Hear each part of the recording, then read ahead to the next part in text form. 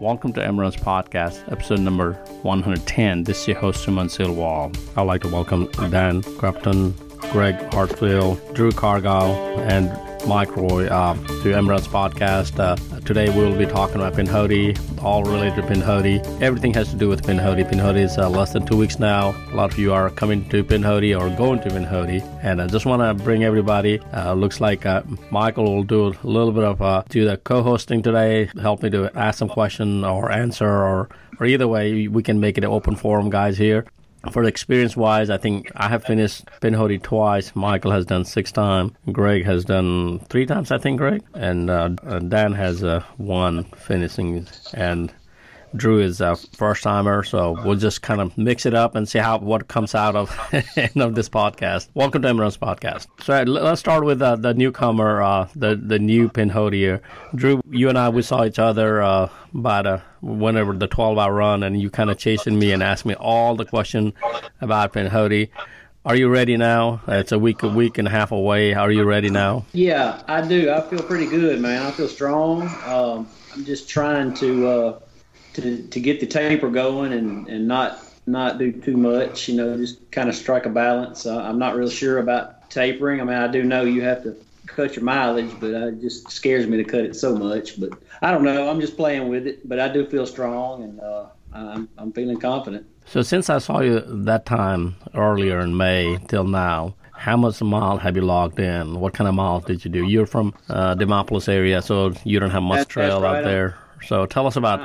I'm in Hale County, but I've been going over to. I've been actually going over to Bonita Lakes over in Meridian. They got a good trail set up there at Bonita, and with some good climbing. From what I hear, it kind of mirrors some of Pinhoti, so it's a good training trail to train on for Pinhoti. But I've been getting a good long run of 26 to 30, on Saturday, and then following that up with like 12 to 15 or so on Sunday, and then just throwing in some 6 and 4s and 5s during the week. So, and with that, I've done 2 50 milers. I did Rebecca Mountain, and some 50 milers, some 50Ks. I did Blood Rock 50K. So I've done a lot of races, mixed in with that too. That sounds like a great training, Drew. I mean, you guys tell me if that sounds good or not enough. At this point, it doesn't matter. But well, everyone is their own experiment, so to speak. So, Greg, you ran the Rebecca Mountain 50 miler also, didn't you? Yeah, that was my one training run for this, and it was pretty much a total disaster for me. You finished, right? Yeah, I finished. It felt like I walked a lot from miles 12 to 30. The heat kind of got me behind on my nutrition and everything else. And that just took it out of me that day. Yeah, I think that this is Michael Roy, by the way. All those runs in the heat this summer are really they're really going to benefit you now that the temperature has broken, and it looks like it's going to be a high of 60s during the day and maybe as low as 49, 48 in the evening at Pinhoti, and that will turn your race, completely around.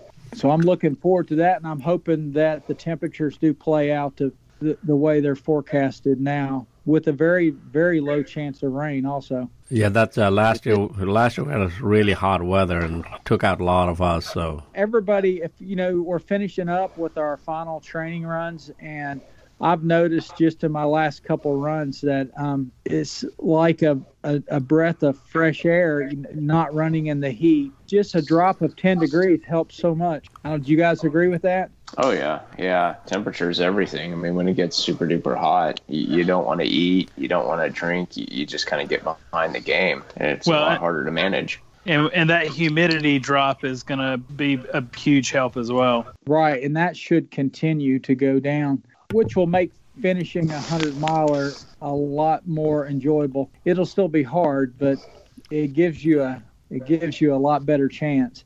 Greg, you told us that you finished. You have done 7 Pinhoti so far, and you dropped out 4. You have completed 3. You're going back again, trying to get your 4th one.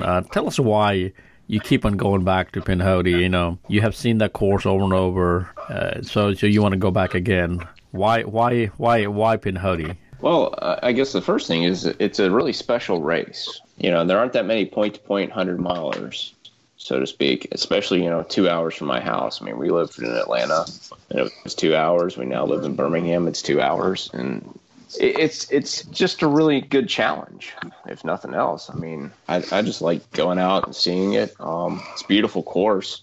First 25 can lull you to sleep, but it's just a great time out there. I figure one day I'll better my finishing rate, but it's always a way to measure myself. I like running the same events over and over and over, and seeing if I can get better, or seeing how I can change things, and just learning more about that. What were the distances of your 4 drops? How far did you get in each race? First 2 years I dropped at Adams Gap, so 56 miles. Finished the third year. The fourth year it was a drop at mile 60, and last year was a drop at 26. I had a busted ankle. Okay. So the last one was due to an injury. How about the other ones? Just lost the game. Got behind on my nutrition the first 2 years. Didn't really know what I was doing. And, everyone can run like a bat out of hell getting to Bald Rock. Yeah. But then you start figuring out that, hey, we're going to have to run at night for a long, long time.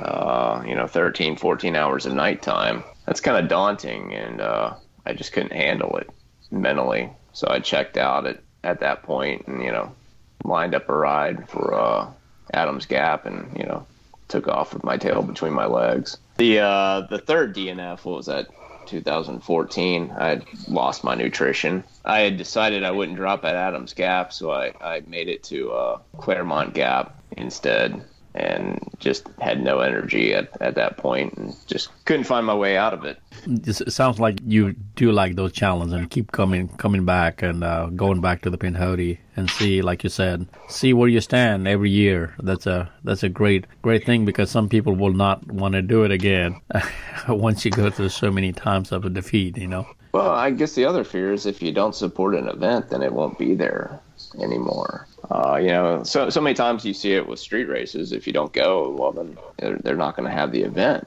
And so it'd be a shame if, great trail races that we like go away because no one runs them.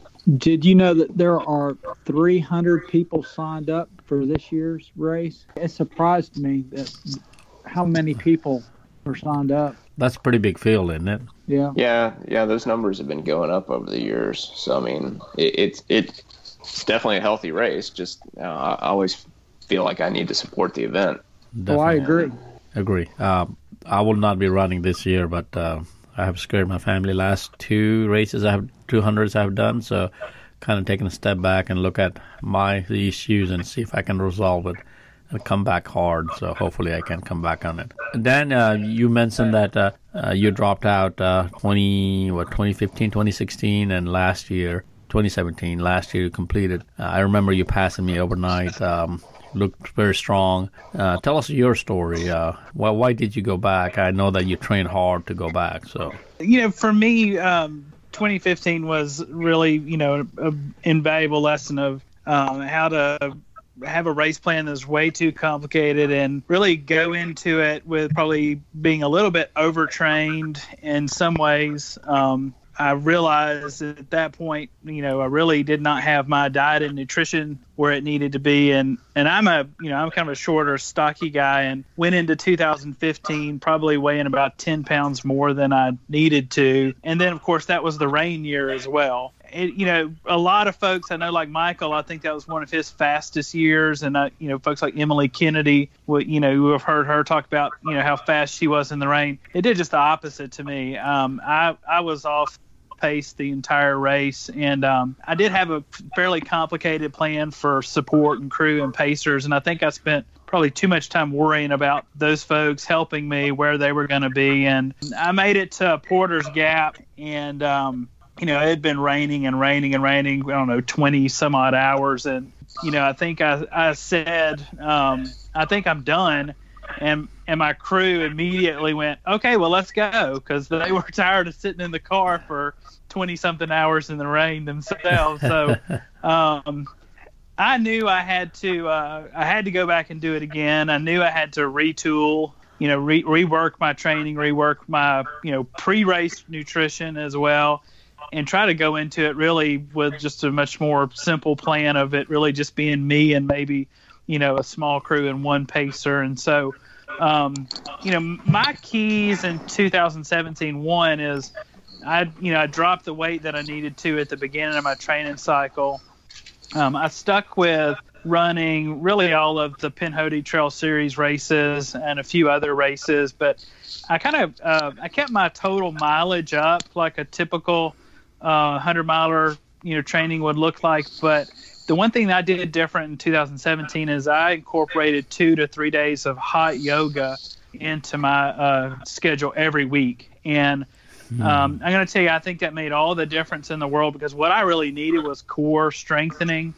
I had in the past times when I'd get to, that 50-mile distance or beyond, and, things like your back start hurting, your shoulders, all these things that you don't think about as being your running muscles, start to cause problems. And so I really did feel like hot yoga, if nothing else, it gave me a degree of confidence that I'd worked really hard on that in addition to my mileage. And so, I was only running 3 days a week, sometimes 4 days a week, but still getting the bigger miles in just in fewer sessions. So for me, 2017 went fairly well. It was very hot.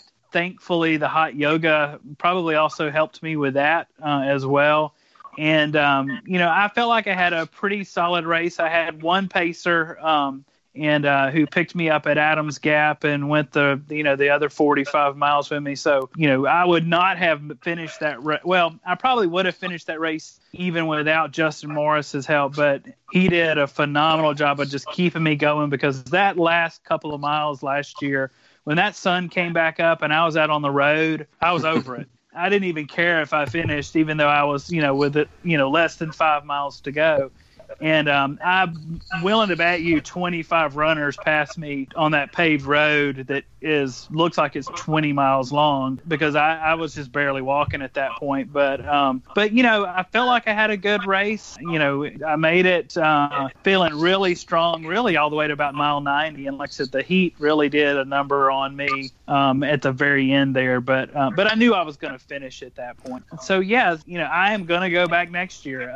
I have a lot of respect for folks like Michael and Greg and others that have gone back year after year, because my Pinhoti story goes back to being a teenager and backpacking, and so I'm just fascinated with love the trail, love the area. And another thing too that I did in 2017 is I probably put in about 500 miles worth of training time on the trail in 2017. So between races and training runs, spent a lot of time on the trail. So that familiarity, I think, can make things easier at times as well.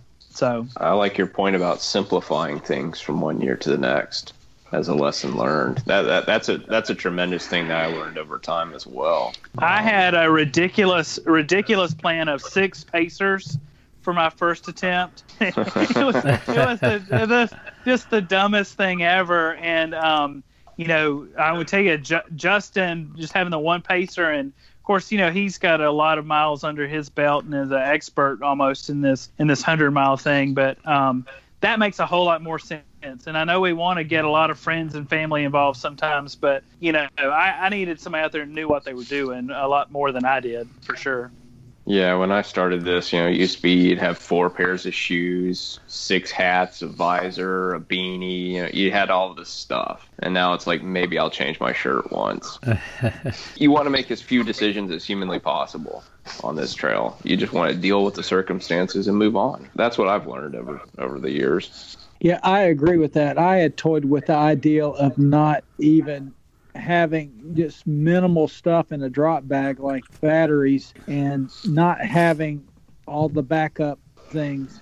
You could spend a lot of time at the aid stations and not realize that you're doing that. And when there are like 17 aid stations, 5 minutes in an aid station starts adding up when you multiply it times 10 or 15. Yeah, I'm not bold enough to forgo backup batteries, but you can have a technical failure.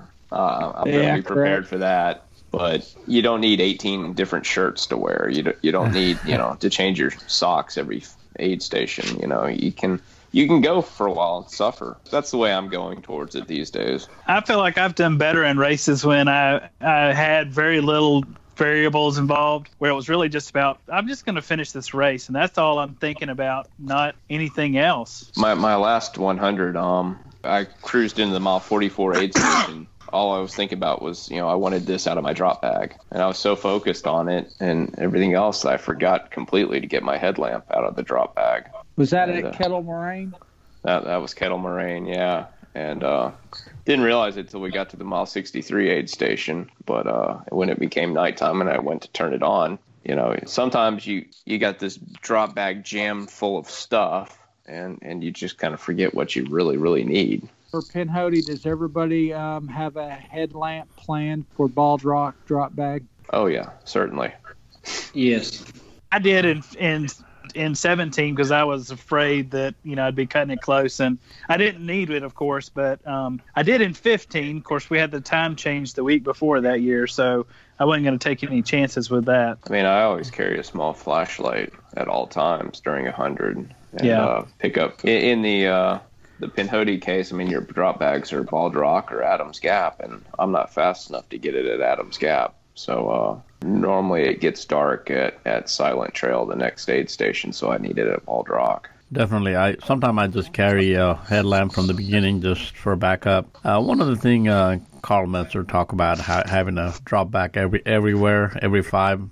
That's what he talks about. If you listen to his podcast, he would like to drop it just in case your crew and cannot make it there. It has happened to me. My crew thought I was going too fast, so they just had not show up at the Bald Rock, and I was dying at the Bald Rock, and they were at the Silent Trail. But one thing I noticed from my last year experience, definitely Bald Rock and Pinnacle. Those are the two places I really needed drop bags. I think Pinnacle has drop bags, correct? If you guys correct me. No, it's no. Porter's. It's Porter's Gap. Oh, okay. I didn't realize Pinnacle. Okay, definitely. Porter's Gap, Bull's Gap, yeah. The 5 drop bags are spaced out perfectly for battery changes, and that's another thing about Pinhoti, and I don't know that much about other races. Maybe, Greg, you've run a couple other 100s, right? Yeah, Thunder Rock all 3 years, Kettle Moraine this most recent year. So how does Pinhoti stack up against these other 100-milers as far as aid stations and drop bag locations? Thunder Rock, the aid stations were way further apart. I think there were like maybe 10 total.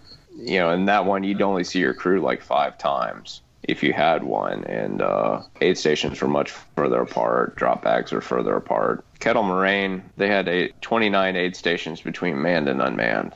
They were very well equipped, very, very good places. I can't say a bad thing about the Kettle Moraine drop bag situation because, I left my headlamp at mile 44, and mile 63 was the turnaround and start finish. And my bag was there by the time I got there. So I was able to get my headlamp from the mile 44 drop bag at mile 63. Totally saved my bacon there. That's nice. So, yeah. So, Drew, listen to all this Pinhotiers we've gone through. What's in your mind right now? What are you thinking? I have a big question, and let me say this. I have a plan. Everybody has a plan until they get hit in the face. You know what I mean? But so at the beginning, I've been told it's a pretty good bottleneck starting. So would you guys think we need to line up maybe in the middle toward the front? Or I've just heard a lot of people say they lose a lot of time at the beginning because they're moving really slow, in the crowd. Just ride it out. I agree. I would say just ride it out and not worry about that. If you start too far ahead and you're not a really, really strong runner, you would be forced to run a lot faster than your overall average race pace would be. And the number of people trying to get around you will affect your race as much as being behind somebody for just a little while. Honestly, it seems like a long time, but by the time you get a couple miles into a race, things kind of work themselves out. But if you overrun the first couple aid stations in this race, you pay for that later on. Everyone can run fast at the start of 100. It's can you still run at the end? But those are some enjoyable miles, the first 18 or so miles. Yeah, it's always fun. I mean, you find out the most about people in those first 18-ish. People are kind of chatty at that point. They're all around, Everybody's find out where excited. people are from, find out what their story is. It's a good time. I enjoy the first couple of miles. I have talking about that getting sucked in and going fast. I have been in that train. I did ride a train. I was holding somebody. He wanted me to stay in front of him, but he was much faster than me. He finished 22 hours, and I finished 29 hours. I was trying to hold him as far. After 18 miles, I didn't see him, and about mile 27, I started my back and my knees start hurting. So it's just to answer your question is just be careful where you are and how competitive you get at the beginning. Yeah, I guess the one caveat is I will try to get to an aid station at the head of a train. I don't want to be at the back end of a train of 20 people walking into an aid station. I'll try to, make a move maybe to get ahead at that point, but I'm not going out with the fasties by any stretch. So, Drew, for your plan, how many crew and pacer? Is it pretty complicated, like what Greg or Dan was talking about, or do you have simplified process there? I think a little of both. I think my wife and my dad are going to be crewing for me, and I've got a pacer from 40 to 65, and then a pacer from 75 to 85. So, and I have another guy from 85 to 95 or whatever if I need him. So, I mean, it's fairly simple, I think. I did try to go the simple route, as simple as possible, but we're testing the waters a little bit. So she did crew at the Blood Rock 50 miler, and she did excellent. So it was a good time. Everything was where it needed to be. So Dan, you talked about having a very complicated plan. What do you think about this? I think you do need. When is the most you need the pacer or crew? When you need it? When do you need it the most? I think at night for sure. Correct, or late in the morning. How did that all work for you guys? I think I needed it more in the early morning of the next day more than I did overnight. Overnight didn't bother me that much. Huh. Normally I come alive when you hit Bull's Gap and the sun starts coming up and all that. I struggle once we leave Pinnacle, though. That Pinnacle to Wormy's Pulpit to Bull's Gap just crushes me in the overnight. That's the longest 5 miles of the race is between Pinnacle and Wormy's. 5 miles. Yeah. Is that where you hear the band or hear the partying, but you can't get to it? Is that where that is? Well, Pinnacle that's on is. The trip up the mountain to Pinnacle is where you will hear the music for a long time before you get there. And they call it Pinnacle, but it ain't the top. I mean, after Pinnacle, to Wormy's Pulpit and other stuff, you still feel like you're going up for days. So don't think all the climbing's over just because you hit Pinnacle. Now there's about 3 more miles of climbing. And that's a long climb. You keep going. The course has simplified just a little bit around that area. I felt this last time I ran last year, but I remember running those hills, kept on going up and up and up. So talking about this from all of you guys' experience, what is the hardest part of this Pinhoti? I mean, we all have different experience being hard, correct? For me, is my back started giving out last year. I had a safing issue and all those, so I kept on going till I finished. But it was not pretty finish, but I finished. But what are those things that you guys have encountered? For me, the hard part is just nutrition, staying on top of it. I'm kind of a picky eater. I don't do ramen or broth or any of that stuff. So trying to find a ham and cheese sandwich in the middle of the night sometimes can be complicated, or a good quesadilla or whatever. But that's the biggest struggle for me. I might cruise into Bald Rock and not really like the offerings at that aid station for whatever reason. Then you get on the Silent Trail and maybe Hubbard Creek is going through a shift change and they don't have food ready. I love the Hubbard Creek aid station. You can stay there all day if you want to, but sometimes you just kind of miss out on the food that you want, is what I'm trying to say. And then it snowballs on you. Next thing you know, you're cruising into Pinnacle and you've had no calories for 5 hours and you're on fumes. So that's my big struggle. I've never had any problems eating or getting the calories in. I really, that's kind of what keeps me going mentally as well. But I think the big struggle, in the later stages of the race is just realizing, sometimes how much you've slowed down and you just don't realize it without somebody telling you. And I kind of think back to Suman, if you remember me pacing you at Lake Martin. I can remember at one point you would say, "Hey, I'm going to start running," and you would be making the motion like you were running, but I would just be walking behind you, and you wouldn't realize it. I remember that. You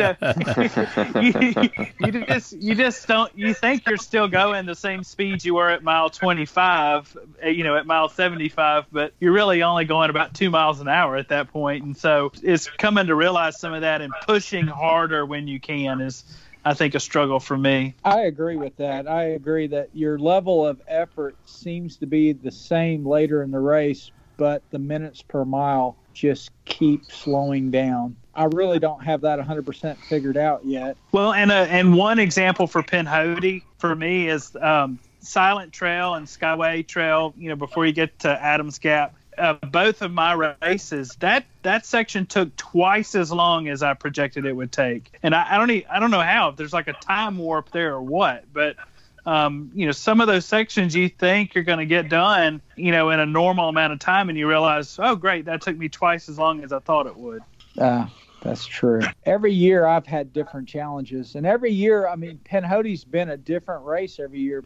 Because if it's a real cold year, the trail's different than the warmer years. And, of course, the rainy year, it was different. So it's like a completely different race sometimes. And I've had challenges because when I first started running, I was wearing minimalist shoes. And then I realized that having a shoe with no cushion at all at mile 75, your feet are going to be just battered. So one year it was shoes, and then another year I went with thicker cushion shoes, but they were the year it rained, they were real slick, and I must have fallen down 10 times that day in the rain. So I've had different challenges every year, and you just adapt and keep moving. I haven't had the nutrition problem though. I mostly used Tailwind as my core nutrition during a race, and then after mile 40, I'll start supplementing with what the aid stations have, and it seems to have worked out for me. Yeah, I'm a fellow Tailwind user, but I use it more as a supplement than as primary. I think I'm going to back off of it this year and use it like you as a supplement and not primary. I stick to my regimen of Starburst minis for a lot of it, and oranges from aid stations, but I like my candy and Coke. I really enjoy the aid stations at Pinhoti once it gets dark. The Hubbard Creek one's fun. Yeah, that one's, you can spend a lot of time there. Especially if a football game's on. I remember watching game last year, so. Yeah, what aid station is the game going to be on? Does anybody know? That would be Hubbard Creek, usually. Aid station 9.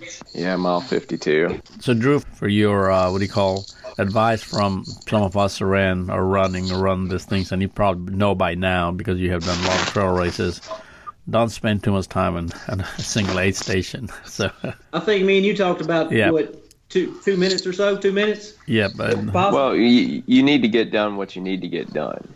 But don't dilly-dally, Right. Don't get too cozy, and don't stand by the fire for 10 minutes and then try to leave because you'll freeze. Yeah, it has happened to me. But yeah, I think other than your major aid station, you can highlight maybe on part of your trying to figure out where's the major. Ball Rock is always a major for me. Ball Rock, maybe Adams Gap, and Pinnacle. Those are the 3 main ones. But the rest, I think you have to go in and out very quickly. I always consider Lake Morgan to be a key station. Because you kind of, the first 27's relatively pedestrian. It's pretty easy, very runnable. You get in a good groove, and then once you hit Lake Morgan, that stretch between Lake Morgan and CC Road, that's when it starts to fall apart for me. Yeah, it's about 7.5 miles. Yeah, it starts getting real for that one, I should say, because it is a tough 7.5. And Greg, that's the part too where you've spread out enough now. You you have run the chance of being by yourself for a while, and you've got a pretty good number of miles to put down before you start to feel like you're back in civilization again. I'll tell you what, I hit my first wall before I get to the first drop bag at Lake Morgan. So, I mean, the first time I ask myself the question, what am I doing out here? How am I going to finish this race? Is before I ever get to mile 27. I used to have that question like later on, like 20 to 30 in that stretch. But now, it kind of happens early in that 15 to 20 range in terms of the mileage. It's like, what am I doing out here? Why aren't I at home with my family? And you got to push through that stretch. Yeah. One of the problem I had last several hundreds is sleepiness at night. When I get so tired, as the mile adds up, you get tired. A couple of Lake Martin, I was weaving in left and right, and last Lake Martin, I literally slept for an hour and a half. So tell us about those situations in Pinhoti. How do you have any of you had that issue? I don't know, Drew, you trained at night, late night, or something like that, and how your night training is. Just let's talk about that a little bit. Me personally, no, I hadn't done a whole lot of night training. Just the Blood Rock a couple of weeks ago. But that wasn't in the wee hours of the morning. But I have worked some shift work here. It's been a couple of years now, but I'm used to kind of staying up now. Now that may be a whole different thing than running through the night, but I'm fairly good at being up all night. But we'll just have to see. Like I said, I don't know. That's a big I don't know right now. So when you're by yourself, you don't realize how dumb you've become. But when you have to interact with your crew and/or pacer, you feel slow and sluggish, and you realize quite simply how dumb the lack of sleep has made you. It's one reason I like to run solo. I don't feel as stupid. Greg, do you have a pacer this year? No, sir. So you never had a pacer in the past? I've had pacers in the past, back when I started. But again, trying to simplify. They can be a tremendous help, but it's not really. It's also a tremendous ask of people, to have them donate their time and effort and take them away from their family to do this type of thing. I will say Kettle Moraine, I went into that, just with the wife and kid crewing during the day on Saturday. And I had a random pacer, she was looking to run with somebody. She'd driven up from St. Louis, and she wanted to run. And she asked me if I needed a pacer. I said, yeah, let's go. And we ran from 70 to the finish. And that was a tremendous help, but I typically don't run with pacers. I've only run with a pacer once at Pinhoti, and it was my fastest Pinhoti. So I have to attribute having a pacer to helping with my faster race. And I'm going to use a pacer this year, from Adams Gap to the finish. Dan, was that you that finished with the pacer from Adams Gap to the finish? Justin? Yeah, Justin ran the rest of the way in with me. What did you said you benefited a lot from that, it sounds like. Well, back to Greg's point, I can't do basic math in the middle of the night when I've run 80 miles, and Justin is like a clock calculator, because he would every mile start spouting off numbers and say, okay, here's what we need to do the next mile and that kind of thing. So he definitely helped me with that piece, just to not let that progression of getting slower catch up with me. So because I looked at your finish time, and you finished in 29 hours and 19 minutes or 17 minutes. So you didn't leave yourself. I mean, the cutoff for Pinhoti is 30 hours? Yeah, 30. So that 40 minutes of margin you had, so a pacer helping you manage could easily saved you that much time over running it solo. Yeah, he was in a good position to say, okay, with what you did with that mile, you lost 2 minutes of cushion, or what you did on this mile, you gained 3 minutes of cushion. And I slowed so much in that last 15 miles. I mean, Lisa Boer, for instance, passed me, I think, almost at Bull's Gap, and she finished a full 2 hours ahead of me. Now, she was on fire when I saw her passing me, But that just shows that, that big of a time swing can happen just in that last 15 miles, Yeah, and that happens during 100 milers. You'll have people pass you, and it'll blow your mind how fast they're moving. And a little bit of that is what you said earlier about slowing down so much and not really realizing, because the effort level seems to be the same. Right. And you may be only going 19, a 19-minute mile. But yeah, you want to be the guy running the next day. You don't want to be the anchor on the next. You want to be the one where people going, holy crap, he's on fire. Yeah, well, that was not me for sure that day. Yeah, talking about Lisa for last year, I was told all day she was catching up to me, and eventually she caught up to me at Pinnacle, and I didn't saw her after that. But my first year when I ran, like I said, I had a problem 27, and I went all the way past to Wormies, and then something happened, and then I just morning sun or something kicked in. I ran so fast to finish. You kind of, like you said, something just happens. So for you, Drew, just have to hang in there. Just remember, keep moving forward. So I saw the mythical Jeremy Bagwell, sprint to the finish from 2013, and that guy was flying back then. I think he passed me at like mile 95, 96, and beat me by 30 minutes, and I wasn't walking. It may have been even more, and Lisa was involved in that situation because she was pacing him then, and good grief. I guess moral of the story is you don't want Lisa behind you at that point. She's coming. Definitely. So, Michael, you had some questions? Well, Andrew, do you have this is your first 100, so I know that your primary goal is you want to finish the race, but do you have another goal besides a finish? Do you have an A goal, a B goal, a C goal as far as time? I got 28 to 29 hours stuck in my head. That's kind of my plan, but overall I just want to finish under 30. So I want to finish as good as I can, but I don't want to go out there guns blazing and miss my chances of finishing up. You know what I'm saying? Yeah. Do you plan on a lot of first timers that get out on even a course like this, and up front they say, I'm going to walk all the hills and run the flats and the downhills. Do you have something like that in mind as a strategy? That's kind of everybody I talk to, that's kind of what everybody tells me to do. Is that something I need to do, or you have a different idea? Well, I mean, a lot of it's based on your training, but you can run a lot of the hills. I actually tend to enjoy hills. The downhills is what I don't really. I'd rather climb all day than go downhill. So I guess if you run a certain way on these 50 milers, keep that up. Don't change what you're doing. Just make sure you leave something in the tank. I'll sort of disagree with something Greg said earlier when you called the first part of this race pedestrian. I've done 2 training runs this year on the Pinhoti, and one of them was in the first 40. And what struck me the most after not being on the trail for most of the year was how rugged the trail actually is. And this would be, on the part when you're looking at that elevation map all the way to CC Road, what aid station is that's right 35. Before Bald Rock. Okay.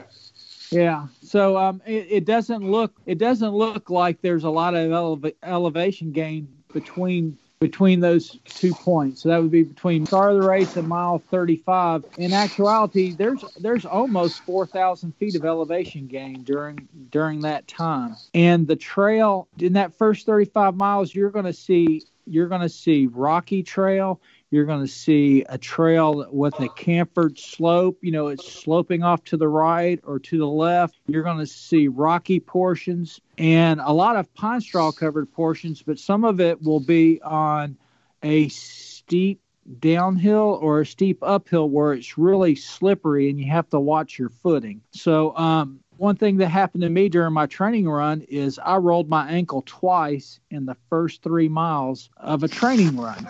And that's with the excitement of starting a race, starting this 100 mile, and maybe I always start out a little bit faster than I should. And that's after doing it 5 times. I still do that. You're at risk for rolling ankles or doing the trail. The surface is just a lot more rugged than what I bet most people are used to running on in their training. If you go, like if you're from the Birmingham area and you go to Oak Mountain or Red Mountain Park, or if you're from out of state, a lot of the trails are not as what people call technical as Pinhoti. And that'll slow you down too. Does anybody agree with that? Definitely, I do agree. But excitement of running with a whole bunch of trail runners and running 100 in Pinhoti just sucks me in. I'm kind of that kind of person, just cheering and happy. And as you can watch some of my videos as I go progress, things goes bad for me. But hey, I'm okay to just take that first 20 miles, 30 miles, and take it from there. But that's not a good advice. I would not recommend anybody. But I see that movie playing over and over where people just take it too much in the first whatever mile, 27 miles, 30 miles, all the way to Ball Rock. So goal here to finish, guys. The goal is to finish. At least it's also to it's a very enjoyable race too. To me, is that there's a lot of memories you make out there on the trail. So Greg, just your point of view of when you really have to give up. Okay, I just say goal here is to finish, but you have gone through disappointment. Tell us about how to get over those scenario situation where you tried to give your best and then you had to give up. Don't be like stubborn like me.